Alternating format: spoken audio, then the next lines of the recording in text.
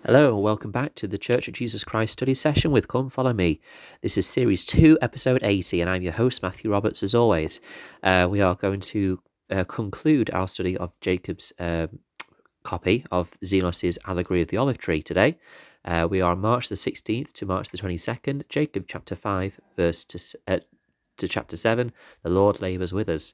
And this is covering the section in the personal scripture study, Jesus Christ is the Lord of the Vineyard. So yesterday we left it just at the close of the Great Apostasy, and there's an intriguing discussion between the servant and the master in verses 48 to 50 of Jacob 5, where the servant gives the reasons why the fruit has all turned evil in this stage. Although I should make a comment actually. I was listening to a podcast called The Scripture Study Project, which I strongly recommend, and it does make a very good point.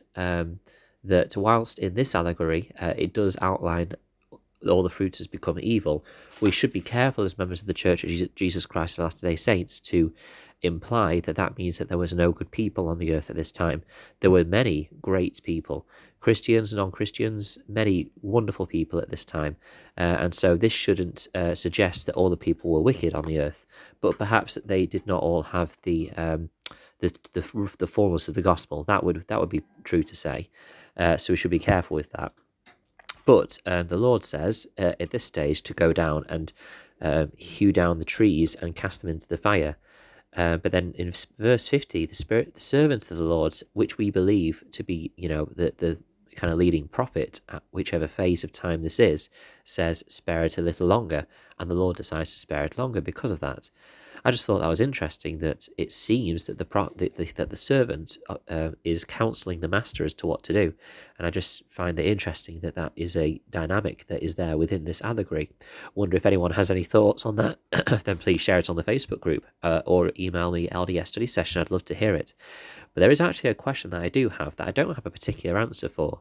And that is based in verse 54. So we know that obviously the idea in this fourth visit is to gather back the branches of the original olive tree back into the olive tree that it came from. And we know that this represents the gathering of Israel from its purposely placed scattered places. But if you're wondering why I said it in that way, then listen to yesterday's podcast.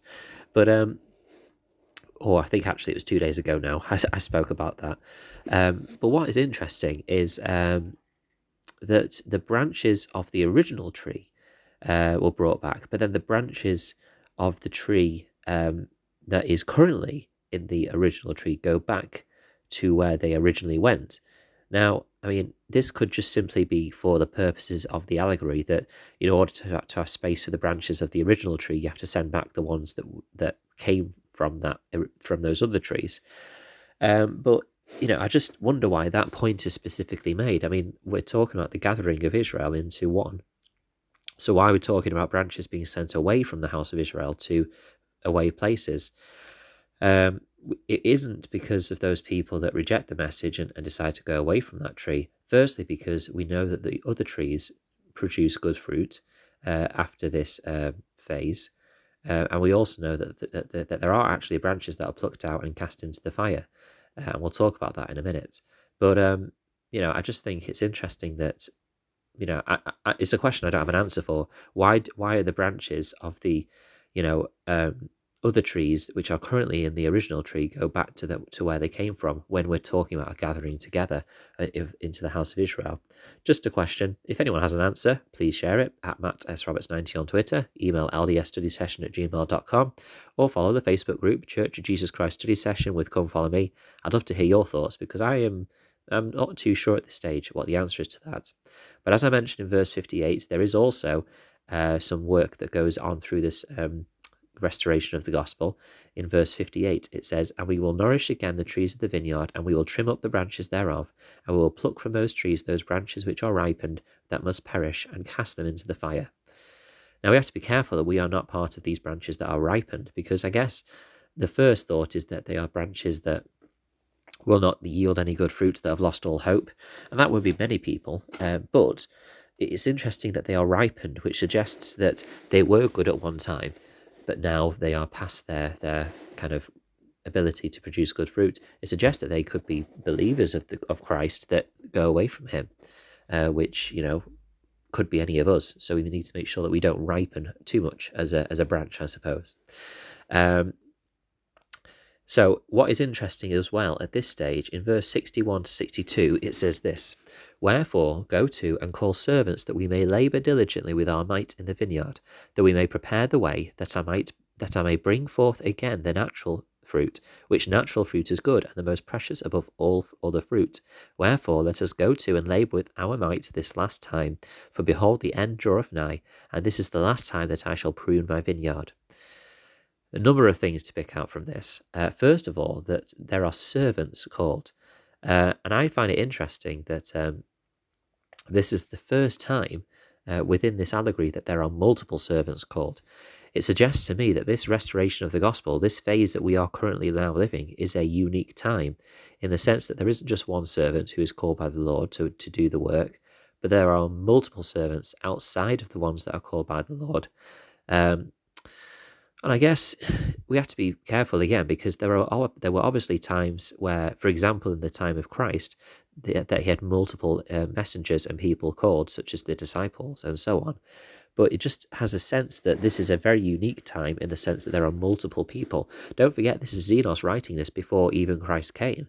So he was given this specifically as a time where there would be multiple servants that go diligently with the Lord to prepare the vineyard.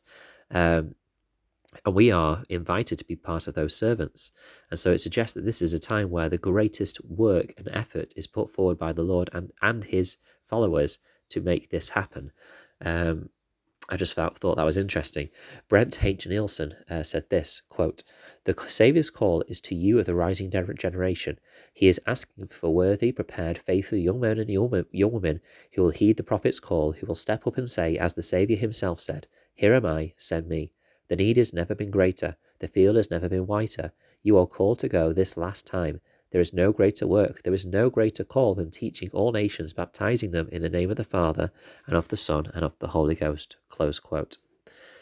I suppose that this suggests that these servants are specifically set apart full-time missionaries of the Church of Jesus Christ of Latter-day Saints, which I'm perfectly okay with, and that would make sense, because I suppose that there has never been such a huge missionary service conducted by the Lord's Church at this time, which kind of makes that more sense. So that is an important point to make. We then go further, and in verse 64 it says, "Wherefore dig about them, and prune them, and dung them once more for the last time, for the end draweth nigh. And if it be so that these last grafts shall grow, and shall bring forth natural fruit, then shall ye prepare the way for them, that they may grow." Elder Geoffrey R. Holland commented on this, saying, quote, "Clearly this at-one-ment is hard, demanding, and at times deeply painful work, as the work of redemption always is. There is digging and pruning, there is watering and nourishing and pruning. There is digging and dunking, there is water and nourishing and pruning, and there is always the endless approaches to grafting, all to one saving end, that the trees of the vineyard would thrive exceedingly and become one body, the fruits being equal. It has always been the work of Christ and his disciples in every dispensation to gather them, heal them, and unite them with their Master." Close quote. So this great work all leads obviously to the millennium, where the fruit is gathered in, the bad or the natural branches are left to thrive and grow and exceed beyond their capacity, and the wild branches are to be plucked off and cast away.